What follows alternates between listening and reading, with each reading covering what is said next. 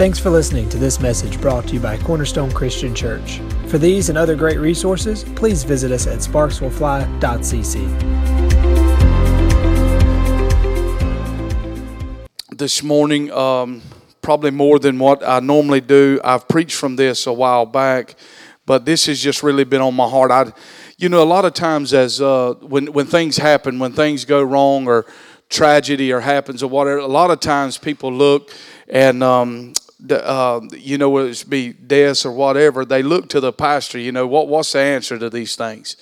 Well, I think sometimes we make mistakes in trying to answer things that we don't understand. How many knows that? And I've heard that. That maturity in a believer's life is not by how much revelation they know, but how much mystery they're willing to live with. There are things that we will not understand until we see God face to face. Do you believe that? And so, but here's the deal. I want to preach. I'm going to give us 4 points. Okay, I'm not really a point preacher, but I'm going to give you 4 points this morning to surviving the storm. And so let's look at Acts chapter 27. There is a storm in the Bible that Paul found himself in, and I want to read from that today. Before we get started in this, let's just pray right here over our community. Let's pray for everyone that's leading the restoration efforts. And if you will, touch your neighbor on your just touch them right there on the shoulder or on the hand or however. Let's just do this. Father, we just thank you right now for the goodness of God. And we thank you for this city, this community, God. We thank you that just as the paper said, Adel is strong, Father. And we thank you for a strong community. We thank you, Lord, for what we witnessed in this place on Wednesday night. We thank you for unity of the brethren coming, Lord, and growing and increasing in our community. And Father, we do lift those up, Lord, those that have served at the warehouse. I've heard numbers of some 90 and 100 hours they've put in this week. I pray strength over them. And God, I pray just clarity of mind over them and wisdom and revelation, Father. I pray that that there was any person that was affected by this storm, Lord, those that lost, we thank you that you are God of restoration, like we sung in this place. And when David saw that he had lost everything, but the Lord told him, yet you shall recover it all. And I thank you, Lord, that not only will they recover what was lost, but they'll be increased at the end. That is how good you are, Father. And Lord, we just thank you again, just for being who you are, a God of love and mercy and grace. And we honor you in this place. And we thank you, Lord, for lifting these people up right now in Jesus' name. Amen. All right, let's look at this in Acts chapter 27. And you help me because I'm like you. I'm awful tired this morning. And so if you'll help me, we can preach it. It works a whole lot better when you work with us. Amen. So Acts chapter 27 and verse 13, it says this. We're jumping right in the middle of Paul's journey and to Rome, and they find themselves in a storm. So let's look at it. It says, when the south wind blew softly, supposing that they had obtained their desire, putting out to the sea, they sailed close to by Crete. But no longer after a tempest headwind arose called Euroclydon, so that when the ship was caught and they could not head into the wind, we let her drive. The King James, I think, renders that, let her be driven. And running under the shelter of an island called Claudia, we secured the skiff with difficulty. And when they had taken it on board, they used cables to undergird the ship. And fearing lest that they should run aground on the side of sands, they struck sail and so were driven. And because we were exceedingly tempest tossed, the next day they lightened the ship. On the third day we threw the ship's tackle overboard with our own hands. Now when neither sun nor stars appeared for many days and no small tempest beat on us, all hope that we would be saved was finally given up. But after long abstinence from food, then Paul stood in the midst of them and said, men, you should have listened to me and not have sailed from Crete and incurred this disaster and loss. And now I urge you to take heart, for there will be no loss of life among you, but only the ship. For there stood by me this night an angel of the God to whom I belong and whom I serve, saying, do not be afraid, Paul. You must be brought before Caesar, and indeed God has granted you all those who sail with you. Therefore, take heart, men, for I believe that it will be just as it was told me. However, we must run aground on a certain island. Now, when the 14th night had come, as we were driven up and down in the Arctic Sea, about midnight, the sailors sensed that they were drawing near some land. And they took soundings and found it to be 20 fathoms. And when they had gone a little farther, they took soundings again and found it to be 15 fathoms. Then, fearing lest we should run aground on the rocks, they dropped 4 anchors from the stern and prayed for day to come.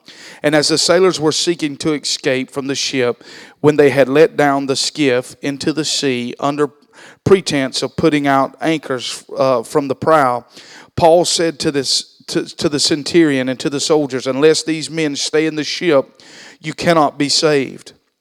Then the soldiers cut away the ropes of the skiff and let it fall out. And as the day was about to dawn, Paul implored them all to take food, saying, today is the 14th day you have waited and continued without food and eaten nothing. Therefore I urge you to take nourishment, for this is for your survival, since not a hair will fall from the head of any of you. And when he had said these things, he took bread and gave thanks to God, and in the presence of them all. And when he had broken it, he began to eat. And they were all encouraged, and also took food themselves. And in all were 276 persons on the ship. And so when they had eaten enough, they lightened the ship and threw out the wheat into the sea. And when it was day, they did not recognize the land, but they observed a bay, and a beach onto which they had planned to run the ship if possible. And they let go the anchor and let them in the sea. Meanwhile, loosening the rudder ropes, they hoisted the mainsail to the wind and made for the shore. But striking a place where 2 seas meet, they ran the ship aground, and the prow struck fast and remained immovable, but the stern was being broken up by the violence of the waves. And the soldiers' plans was to kill the prisoners, lest any of them should swim away and escape. But the centurion wanted to save Paul, kept them for their purpose, and commanded that those who could swim should jump overboard first and get to land, and the rest, some on boards and some on parts of the ship. And so it was, they all escaped safely to land. Now, I want to break all this down. You know, there's this is the number one thing on our hearts. You know, I mean, our county was struck by storms, not only us, I mean, other counties. I mean, this is. I'm 37 years old. I've seen some tornadoes, but I've never seen the damage that I've seen in the last week. And so I do know this, that after there was a lot of questions, you know, that arose even from Wednesday night. We had 15 different men to come up and pray. Obviously, everybody's got a different theology. You with me? But I think one of the problems that when we try to unify in our community is that we get bogged down trying to unify on doctrine. We will never agree on doctrine. Jesus had 12 men that followed him, and they couldn't even agree. Are you with me? Even the 3 got into a fight. You know who's going to be the greatest. So if Jesus couldn't keep 12 men, and he couldn't keep 3 men from getting in arguments trying to agree, we can all decide in this room that we are never going to agree on doctrine. But what separates us and what divides us is not the main doctrinal issues. We all believe that Jesus was born of a virgin. We all believe that he died on a cross. We all believe that he rose again on the 3rd day. What divides us is silly issues. Come on now. And so what we have to do is we gather on relationships, and we realize that we all have the same banner, which is we all have the same jersey, if you will. We all have the same jersey and the same banner, which is Jesus Christ. Now, many have said, and I've even had some questions asked this morning. Did God send the tornado? Was this God? So we're going to answer this, okay? Now, I'm going to get out on some limbs, okay? So I've already got the chainsaw in my hand and I'm sawing. So let's see how long I can stand on it. Number one, let me say this. When you're in any storm, whether it be a tornado, whether it be tragedy, whether it be a hard season in your life, there's anchors of thought that you've got to have that is grounded in the Word of God. Are you with me now? Growing up as a Pentecostal boy and all of that, listen, you've got to have more than a shout if you're going to make it through. Are you with me now? I love to shout more than anybody. But let me tell you something. When the shout wears off, you've got to have some word that you can stand on that will sustain you. And the Word of God, the Bible says that heaven and earth will pass away, but not one jot, not one tittle of the Word of God will pass away. It says in Hebrews 4 that the Word of God is powerful, quick, it's sharper than any two-edged sword. So we have to build our life on concrete, if you will, that we can stand on. And how many knows this, that what Jesus said, that one built his house on the rock, one built his house on the sand. What is sand? Sand is particles of rock. It's incomplete truth, if you will. We want to build on the solid truth. So number one, if I'm entering into a storm or tragedy happens, I have to have anchored in my theology where my thoughts. Number one, the Bible says that, where Paul said, it says that the winds got so bad and the waves got so bad that they were no longer driving the ship. It says that they were being driven. How many know? I believe this speaks of the emotional realm. You've got to keep your emotions intact. If not, you'll be driven by your emotions. They're up here one day and down the next. Am I the only one? So we have to be. We can't be driven. We got to drive. Okay. So number one is this: regardless of what happens, God is good. Can we all establish that in this room? Now, the Bible says in Nahum 1:7 that the Lord is good, a stronghold in the day of trouble. Psalms 119 verse 68 says, you are good and what you do is good. Teach me your decrees. Psalms 107 verse 1 says, gives thanks to the Lord, for he is good. His love endures forever. Psalms 145 verse 9 says, the Lord is good to all. He has companion on all he has made. Listen, that so when we hear people say, well, is God in control? Or God had to allow it? Now, I'm just going to give you this. Sometimes in Christianity, we throw away common sense. Now, I'm going to ask you this. I'm a dad of 3 boys. The Bible says this, talks about me. If I be evil, know how to give good gifts unto my children, how much more does your heavenly Father give good gifts to them that love him, right? How much more? What, as great as Dad is on the earth, elevate that by 1 million times, and then we're starting to reach the level of how really good God is. Come on now. The best dad, the best model you can think of, he's far more above that, friend. So listen, God is good. Now let me say this. If I have a theology based on, well, maybe God didn't send it, but God allowed this to happen. What dad in this room would sit back and allow somebody to attack your child and you sit back and simply do nothing? Come on, God don't allow anything evil on the earth, friend. I feel the Holy Ghost. That's a Pentecostal version. I feel the Spirit of God. Are you with me? God doesn't allow that. So we have to go back and we have to find out, well, listen, if God, show me anywhere in the Bible that God sent tornadoes to Adam. Huh? Show me anywhere in the Bible did Adam have to deal with cancer, disease, or anything. No, that was not in the garden, friend. It was God, man, the presence of God was there. But when Adam failed, the earth got rocked. The earth slid off its original axis, if you will. That's why Romans 8 says that all of creation is groaning for the manifestations of the sons of God. The earth is groaning in birth pain, saying, where is the Adams? Where are the sons of God to be manifested on the earth, to call back divine authority and walk in dominion in the earth? So we know that God didn't allow it. So here's the next thing. Well, some people say this, because this is all up in the South. I've had the privilege of being in a lot of churches. Next month, February, I'll be preaching the gospel 20 years. So I've preached in several churches, okay? been preaching around, and this seems to be, well, God's trying to teach us something. Now I'm going to ask you this. If you are a dad in this room and you teach your kids by putting, if I wanted to teach my kids something by putting a deadly disease upon their life, defects would be at my house and I'd be incarcerated. Listen, this is why people don't want to run to God, because of the stuff we preached to them, told them what God was doing. God's not in this business. If we did that, Jesus said He came to put a face on the Father. Remember when He said, how long is it going to be till you show us the Father? He said, when you've seen me, you have seen the Father. And listen, Jesus spent about doing good, healing all that was sick and oppressed of the devil. If God uses sickness to teach us, if He uses destruction to teach us, then Jesus was working against His Father's will while He was on the earth. Help me this morning now.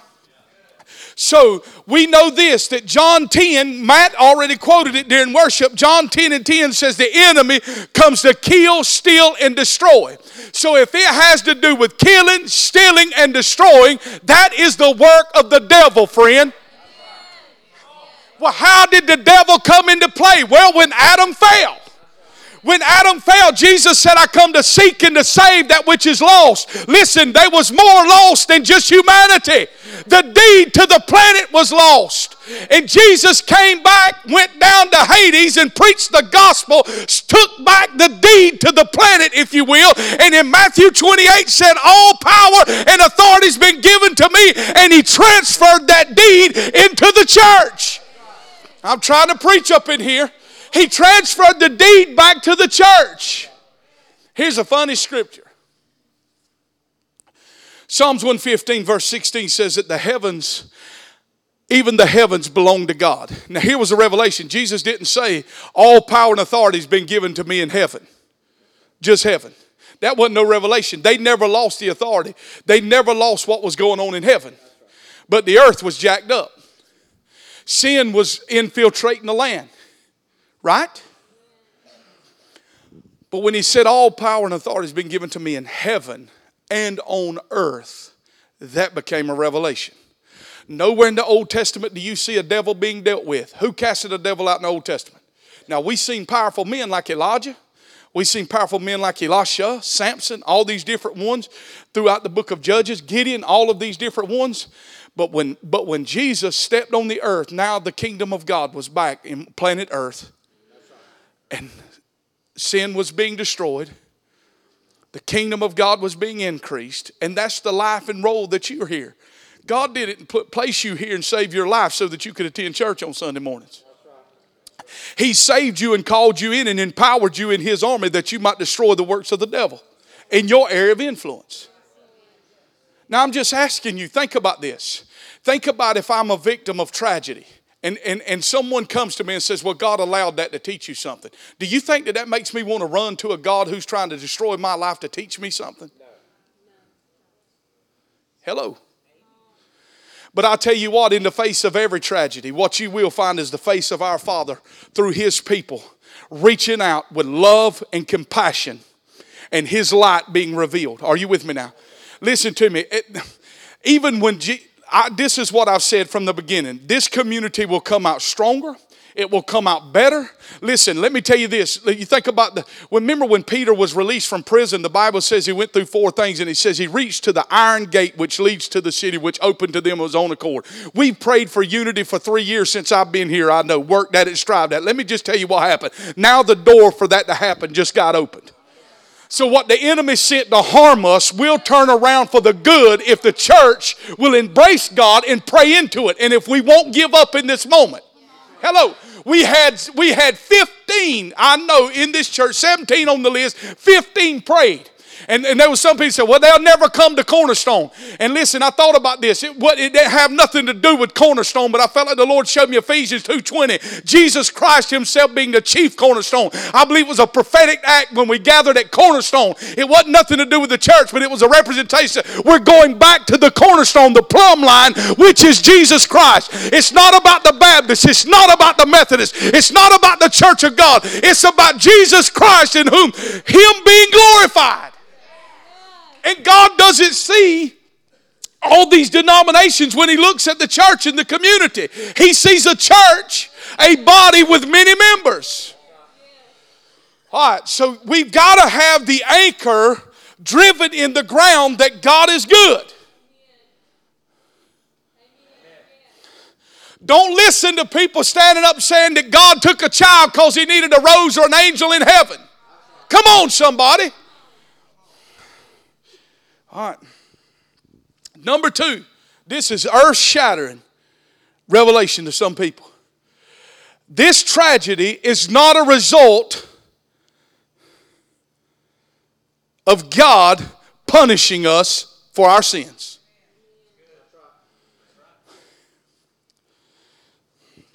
Well, you know, preacher, I tell you right now, people say this, California's going to break off in the ocean. It's going to break off. One day it's just going to break off. You know why? Because that cesspool of pornography and everything else that California's doing out there. Let me tell you something. In the old covenant, God couldn't destroy a city till he got one man out of that city. Come on now. So you mean to tell me Jack Hayford, who's out in California? Che Han, who's out in California? Come on, I'm messing with your theology. Bill Johnson, who's in California. You mean to tell me God's going to sink them to get some unrighteous people's attention? Come on now. This is jacked up theology in the church. God is not punishing anybody today as a result of their sin. Why? Because he punished Jesus over 2,000 years ago as a result of their sin.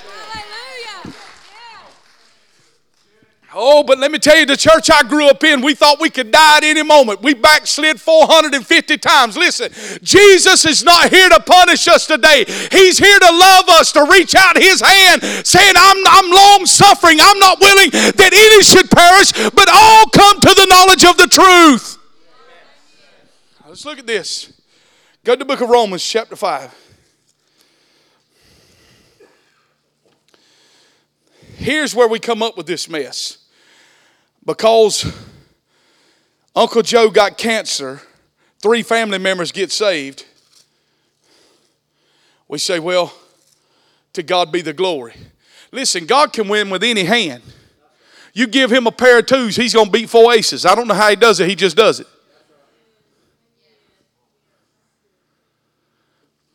But because good came out of the situation does not mean we credit it to God.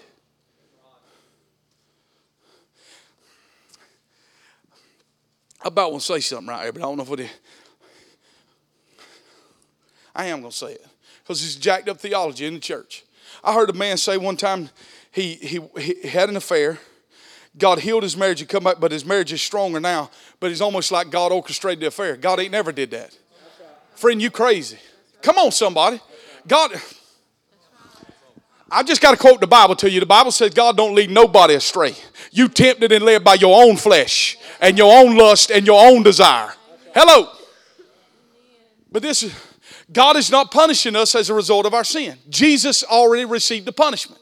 Well, somebody said, well, I heard this. I remember being in a conference maybe 5 years ago. And somebody said, God's about to judge the sin of homosexuality. He judged that sin over 2,000 years ago. Hello, newsflash. He judged it on the cross. Oh, Lord, preaching like this gets you thrown out in most places. Just quoting the Bible. Romans chapter 5, verse 6. For when we were still without strength in due time, Christ died for the ungodly. For scarcely for a righteous man one will die.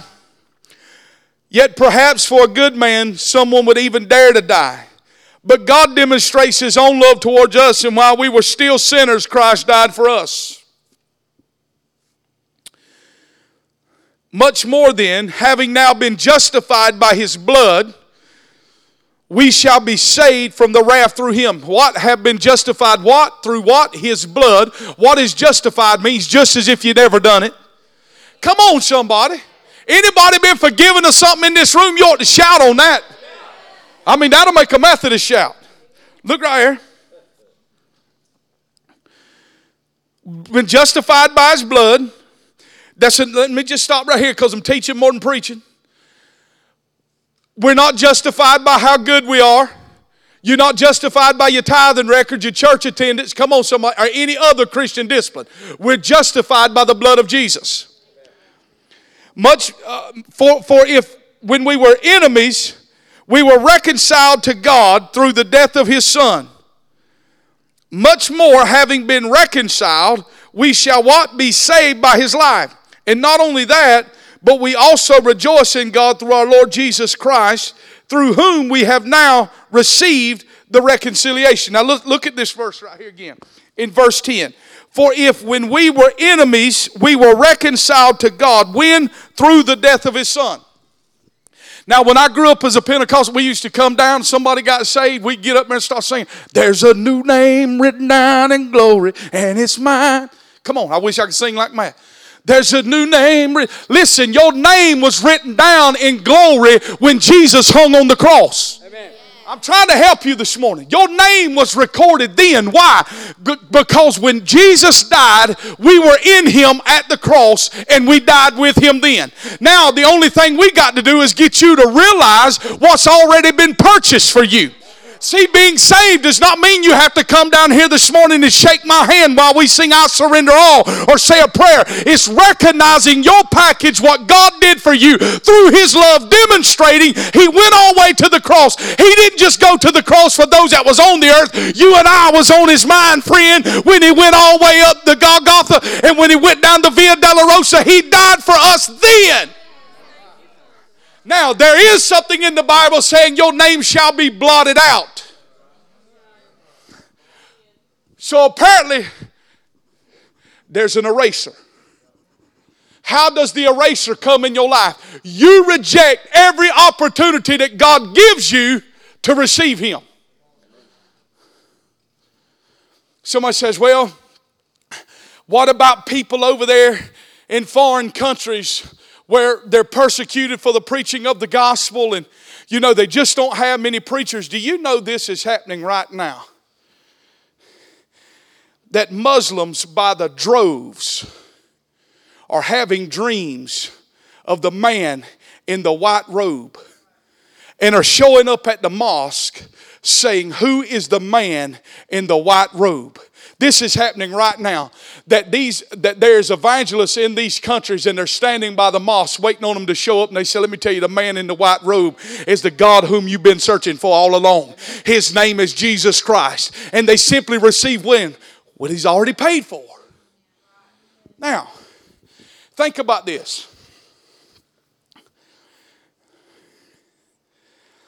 The Bible says that Jesus, while on the earth, was reconciling people back to God, not holding their sins against them. It don't sound like the church, does it? We'll hold some sins. Let me say it like this. One translation, the Amplified, as Bishop Joseph Garland said, the reason why we don't read the Amplified, because it's too loud. Can't take it. Listen. Says that Jesus working in the earth, reaching out, not counting their sins against them. Now, if God's not counting your sin, how in the world do you think He's sending tragedy? Because this is some of our theology. You know what? He just got fed up. He got fed up with us. He got this is some people's theology. I hate to say it. He got fed up with us, and on Sunday morning at 3:30, he just said, I'm gonna let an EF3 roll through there. I'm gonna wake that community up. That ain't got nothing to do with our Father. What that has everything to do is an attack of the devil on our community. Hello. This might not be popular preaching, but I got the mic. That's an attack of the devil on our community. Now let me say this. He attacks in many ways. Remember? But you remember when Jesus was crucified on the cross, when He was doing a buck dance and said, boys, I'm telling you, we got Him. We got Him. He's dead hanging on the cross. But on the third day, the earth began to groan. And something began to shake. And those that were down in the graves came up out of the graves. Am I in the book now? Come on, somebody. The graves opened up. That was the first resurrection. Come on, somebody. And the Bible says this, the enemy said, Paul said, had the enemy would have known the outcome, he would have never crucified Jesus. Not only did, listen, when Jesus was on the earth, he had to deal with one man. Are you with me now? Now there's over 600 million spirit-filled believers roaming the earth. Are you with me now? Listen, had the enemy would have known the outcome of Sunday morning, he would have never touched his community in the end. Because where we were scattered and divided, come on somebody, where we were separated by race and denomination, those walls not only, listen, did that tornado tear trees down, it tore those walls down. And now we're going to come together like never before. I can't get no help up in here. I thought about this. I said I wasn't going to preach this morning. I'm about to flat foot preach, though, ain't I thought about this in 2008. I had a dream. In this dream, I knew I was in California. And I called my mom and I said, you know, my God, can you believe it? I've made it all the way to California. You know, I grew up in a little old small country town and blue collar family. Can you believe it? I'm in California. I knew I was in a classroom. And in this classroom, we had, the professor was an older gentleman, silver hair. And we saw this tornado coming across the landscape. And I remember sitting there in the dream and we were going to hunker down. You know what I'm saying? I would say this, before Sunday, I've never been in tornado position. I do not have a physique that likes to be in the tornado position. You remember that was in school? I hate to say, but I mean, all the chunky folk, we was down there about to die. I mean, we thought it was going to die from, you know, couldn't breathe. But we were hunkered down. But, so in this dream, I was thinking, you know, we don't have to put up with that tornado. We don't have to put up with that tornado coming here. Well, you know, there ain't nothing we can do but pray. Have you ever read the Bible, friend? I'm sorry. I'm just bold as a lion this morning. Have you ever read the book of James, the 5th chapter, where it says Elijah was a man just like you and I of like passions? But he did something different than most Christians do today. It says, but yet he prayed. Not only when he prayed, he stood in front of Ahab and he said, let me tell you something. I'm fitting to shut the heavens up for 3.5 years. And it ain't going to rain again at the sound of my word. That's a man in the old covenant. Shut up the heavens for 3.5 years. Took over the weather channel. Took over the meteorologists. Blowed them all away. Said, listen, I'm fit to shut it up at the sound of my word. And it ain't going to rain again until I get up there, until I pray again. And when he prayed again, we know this in 1 Kings 18 where the showdown went. Remember when he set the servant out? He said, there ain't nothing. He said, I'm telling you, go back and look again. Why? Because at the sound of my word, I'm fitting to cause the rain to come. The rain's going to come out of here. It's going to start here first. Then it's going to happen in the atmosphere. And then he come back and he said, listen, there's only a cloud the size of a man's hand. He said, that man's hand is about to turn into the most massive storm you've ever seen. Get back into the city and tell them rain's coming. It's just what I thought in the dream. So, hey. But listen to me. It's going to sound like now this is a metaphor in a dream, okay? This ain't no real tornado. This is pictures. It's metaphor. I said, hey, we finna rebuke this tornado. I'm finna send this thing something. I'm finna tell it. Now here's what I don't pray. I wasn't praying this at our house. God, would you run around my house? Right. Would you move it around my house and strike Junior over there? He probably needs some help. This is what I stood out my front yard before we hunkered down. I command you in the name of Jesus Christ, you dissipate, you disintegrate in the atmosphere. Don't you come down. Now, I wish I could say that it did it at that moment, but it didn't. So we went in and hunkered down. I always say this, pray if you don't hear nothing, Google it. Listen. How to quit. So, hey, we as students we stood up. We got to get in a tornado position. We rebuke you, tornado. Tornado just started leaving. But I noticed this in a dream that the professor never rebuked the tornado. And it highlighted in the dream that he never joined in with our prayer. I got to thinking. I called somebody who knew somebody who called Doug Addison, which is a prophet down in California. And he said, I can tell you this. First of all, I knew that old man in that dream represented the wisdom of God, the Holy Spirit. And he said this. He said, if God's showing you a tornado, he said, this is what God's telling you to.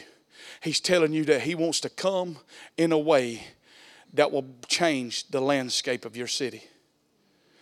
Tornadoes change the landscape. Are you with me? Now, do I think God was in the physical saying he wants me to intercede that a tornado is going to come through my city? No, what he was telling me to intercede, that I want you to pray that there an awakening come to your city that will change the landscape of your city. Amen. Now, God is not doing this stuff because we're out of order. We're under grace.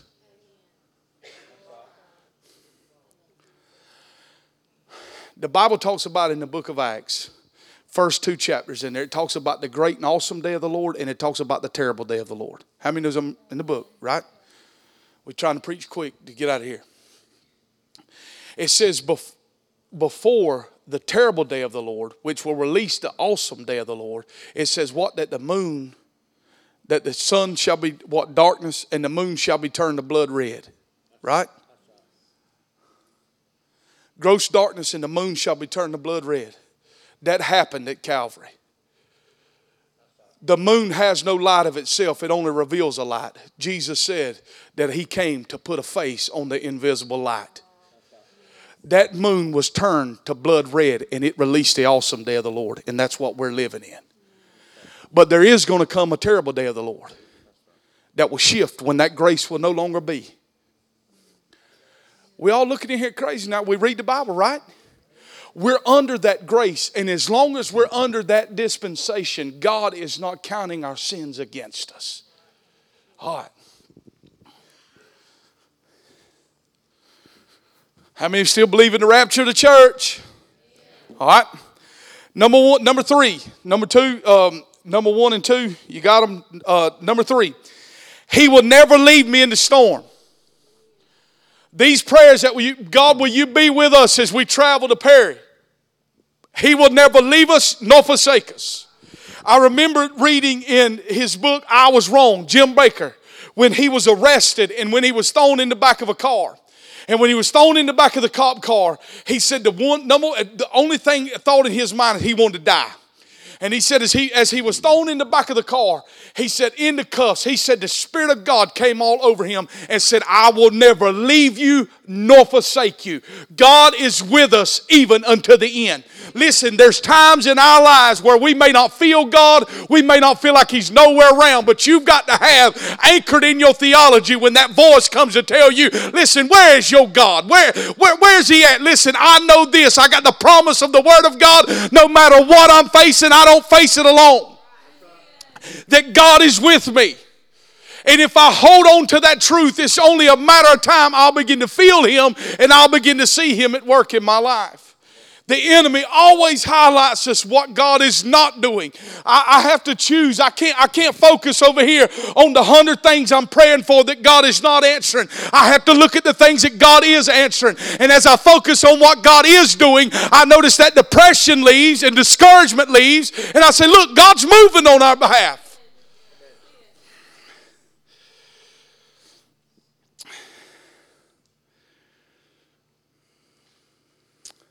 Look at Matthew chapter 27. I'm just trying to see what I'm going to get out of here because we want to go help some people right after church and try to release us where we can go do that. Matthew chapter 27.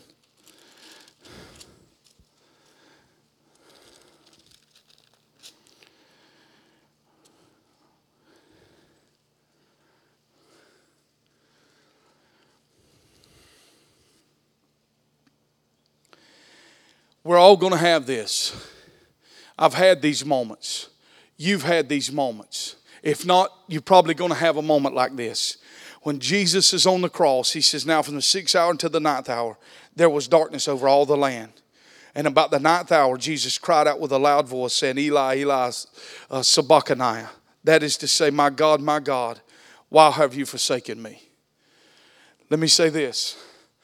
Jesus experienced that moment of forsakenness so you would never have to be forsaken.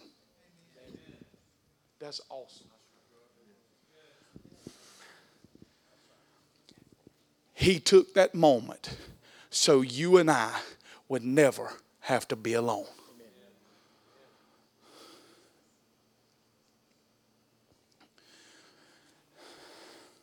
I can tell you this, through the reports and through the stories, I'm saddened, and we all are, at the loss of life that happened in the community and in our state. But of the stories of the little ones praying and seeking God, let me tell you something, He was right there. And I do believe, just like Eric Gordon said in his church, that when the first responders got there and the people started going through those homes, that was the face of God reaching in that destruction, saying, I'm right here to help you. He will never leave us nor forsake us, friend. In the darkest moment, He's there. You got to know that. You got to know that listen to me, when the pastor's not there, when the church is not there, He's there. When the friend won't answer the text at night, He's there. God, I'm trying to help us right here this morning. I'm telling you, friend, He's there. If you call on Him, He's there. He's a present help in the time of need. We've got to have this as an anchor of truth. Listen, let me just say this, and I'm no doom and gloom guy, but let me say this. Folks, this is only the beginning of the days ahead of the church.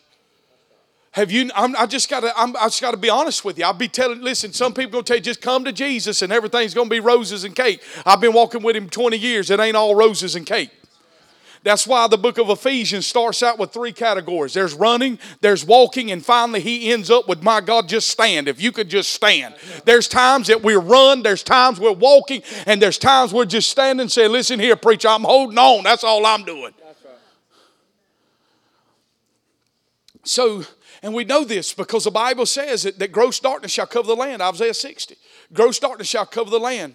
But He says, here's a command, arise and shine, for thy light has come. We're not waiting for the light has already came. He was the light of the world, now He left you and I to be the light of the world. And we use this illustration because it's the best I've ever heard. Every jeweler knows this. If you put the jewels and you take black velvet and you line them in the case and then you set the jewels on them, what does the black velvet do? It reveals the brilliance of the jewel. God will take the darkness, what the enemy means for havoc and destruction, and that will be the thing that reveals the jewel and the diamond of the church. And the people will flock to the house of God. Have you not read the Bible? The Bible says that they shall run to us. In Isaiah chapter 2, it says they shall run and say, teach us thy ways. And it says that the highway of holiness shall be so large that a drunkard could find his way upon the path. I'm quoting you the book, friend. All right. God's with us. He's never going to leave us nor forsake us. All right. Give you one more. Said, how's he preaching that good? Because of notes. Let me just say this too. I had the privilege of doing a funeral Tuesday. And, I went to the classic, Psalms 23. And I gave this statement in there that Psalms 23 was never about death. It was about overcoming and making it through, right? Though I walk through the valley. Not that I got stuck in the valley. Not that the valley overcome me, but though I walk through the valley. And I gave 6 quick deals there. Number 1, if there's a shadow, there's got to be a light. Guess who's watching over us in the valley? And I said this, and I think this is true for a county, this is true for an individual, this is true for anybody. That number 1, we don't want to be stuck in the valley. But another danger is just running right through the valley. See, when trauma and pain hits, you've got to process that valley. Or you'll never become whole on the other side. Can you stay with me right 10 minutes? 5 minutes. Let's give 5. 10 might be too long. You have to learn how to process that. What happens, a lot of people suppress that and they run on, but only to find that that's still going to be there days ahead, years ahead, or whatever. So you have to go through a process and all that. So what I want to say is this. I said all that to say this. In Matthew chapter 27, when Jesus was on the cross, the scripture says, they were taunting him or whatever. And the scripture says that they offered him, when they offered him gall and vinegar, is what the King James says, sour wine.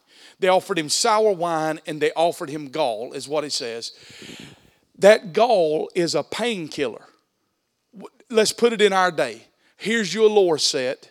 Take this. You're in tremendous pain. Right? We know according to Psalms 22 what he died. His heart literally burst on the inside of his body and spilt down into his loins. Right? Not a bone was broken by the prophet Jeremiah. He's hanging in that moment and he's offered the gall and the painkillers. Now, I'll have to go back to this. I remember when Catherine, when we had Grant, our first child, she was all into this, like every mother, would watching the baby story and, Christian mothers who had delivered, 23 kids. No, I'm playing. She has delivered a lot, 9, And so and Catherine was like, I'm going to have him natural. So I said, okay. Now, Catherine, she went into labor on Christmas Eve, so I was up all night. I always said it was far worse on me, you know what I'm saying? And so I'm trying to help her. And I've always been just a big old boy, and so I got her kind of like doubled up in the presser hole, saying just push. And the woman was like, sir, you just need you're going to break her in half. I was just going, thought I was on the ball field, And so Catherine said we're going to do it natural. I said, okay. Let me tell you something. When she got about 5, all the thoughts of having something natural was gone. That's right. She was ready for some crack, heroin, whatever they had in there. You follow what I'm saying? She's like, and I told her, I tried to coach her, I'm coach. I said, now you said you want to do it now. I'm taking that epidural now. You hush up. You know what I'm saying? And then we scared to fight the doctor because, he meant that blood shot out her back or whatever. Now, full-blown tongues. These people looking crazy, But think about it. Jesus in that moment, listen to me, you got to understand, he's fully God, but yet he's fully man. How much do you think he was wanting to open his mouth and say, pour all the painkiller you got right here at this moment? Because I can't, I'm telling you right now, I can't hardly bear this. But you know what? He was looking down through the ages. And he was going to see the pain and the devastation that you and I were going to have to put up with walking in this earth. And he said, I refuse to take it because you know what? If I don't take it in this moment and I pay the full price of this right here, there'll be a day when John has to walk through pain in his life, he'll come to me and I will have the authority to take that pain right out of his life. Friend, that's good right there. Every person on the face of the earth, if they heard a message like this, that makes me want to run to a God like that. I tell you what, don't make me want to run to a God when you up here preaching some kind of hellfire and brimstone and tell me how much God hates me because I'm falling short. Listen, we've all fell short of the glory of God. You know what? I'm glad that Jesus makes up the difference when I can't finish the line. He's already finished it for me, friend. And God has said, hey, come to me. Come to me. Boy, I about want to get ugly right here. But the reason why half the people can't come to God in America because they got a preacher standing in the way.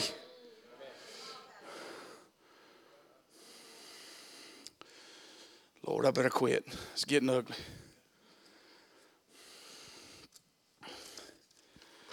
Last thing you got to do in a storm is you got to let go of the past. You're never going to see the future till you can let go of the past. After I process it, what I got to do is close that chapter. You can't go to chapter 8, which is the new beginnings, to the chapter 7. It's complete. And here's the deal. Whatever happened in chapter 7, I don't let it rule chapter 8. Paul, the Apostle Paul, who had been to heaven, to the third heaven, seen all the amazing things, wrote 13 books of the New Testament, said this in the book of Philippians. One thing have I processed and I've got it figured out. One thing that I understand when it comes to the Christian walk, that is letting those things which are behind staying behind. And I press toward the mark of the high call in Christ Jesus. If you and I are going to make it, we're going to have to let yesterday's mistakes go. We're going to have to let yesterday's failures go. We're going to have to let yesterday's sins go. Let's all say it like that. Huh? I'm going to have to let it go.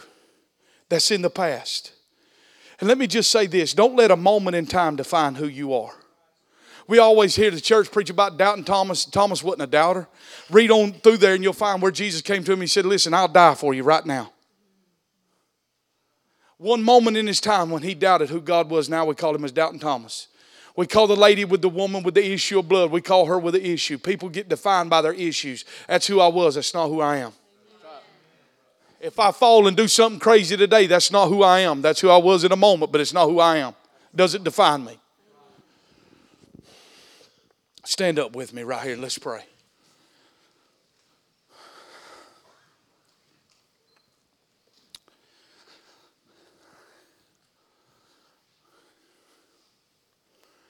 All right, can you touch your neighbor on the shoulder one more time? Don't be grabbing by the hand. I'm cutting up. Father, I pray today, Lord, that you would help us to be a living example of your goodness. God, we wouldn't allow any tragedy or any devastation to shake us off of that reality that you are good. We know today, God, according to the examination of your word, that you don't do these things, Father. You love us. And God, I pray today that just as I've preached in this house, Father, we, your bride, your church, would become one in this community. We would be really one body. Hold on just a second right here. Look at me, because I just thought about this. I thought about this a week. And I reached over and told Junior during worship. There was several years ago. I mean, this is probably decades ago. One of the words is in his church about even, that's why CCA, when the Christian school was here at the church, it was called the Eagles, right? Because of the word Philadelphia, right? Adel came out of Philadelphia. Remember this, Steve? To the church at Philadelphia, right? What is Philadelphia known for? The city of brotherly love. And I felt like God said, son, I want you to begin to intercede on behalf of Philadelphia, the city of brotherly love, that would be a true mark of this community. And we said it Wednesday night. Look, there's chaotic, crazy stuff going on in our nation, right? Just crazy stuff. And half of the stuff gets, listen, I ain't talking about, because I know Donald Trump talking about the media, but we know this media blows everything out of proportion. Causes people getting frenzies. There's crazy stuff happening. Listen, what we've got to cry out for, church, I'm just telling you this. How in the world can we ever expect America to come together if the church don't come together? And this is what we of leaders said. How can we expect our churches to come together if we don't come together? All right? We are, look around in this room, defining the odds in the South.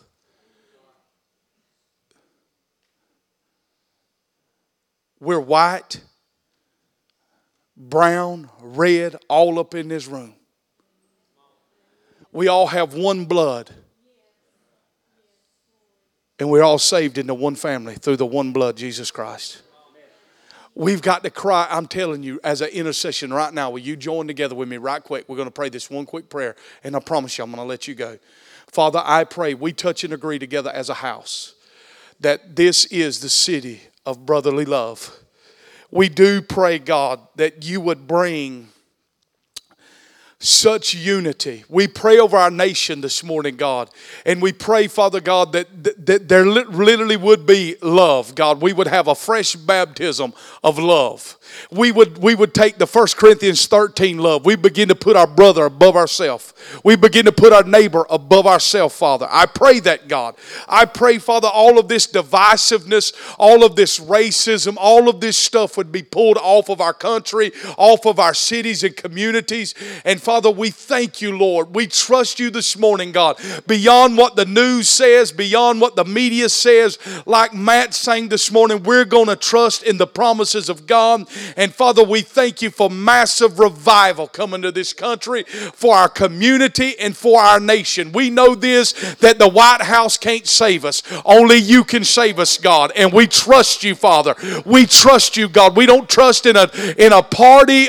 We trust you, Father, this morning, God. And Lord, you are still on the throne. That throne's going to change every 4 years, but your throne has not changed throughout the ages. You are still on the throne, God, ruling and reigning. And God, your church is still the most powerful organization on the face of the planet. And the word still stands true in 2 Chronicles 7:14. If my people who are called by my name shall humble themselves, turn from their wicked ways, and pray and repent, then shall we hear from heaven, and you will heal our lands. We pray for the church that they would turn from their wicked ways, and we would walk in humility and repent. And we ask that the God of heaven would heal our land. We pray for healing across this nation, and we thank you for healing our community this morning. In Jesus' mighty name, amen and amen. Listen, if you filled out those things, please return them back there to the table. We have a gift for you. God bless you. We'll see you here on Wednesday night. Amen. Thanks for listening to this message. For more exciting content, visit our website at sparkswillfly.cc and connect with us on social media.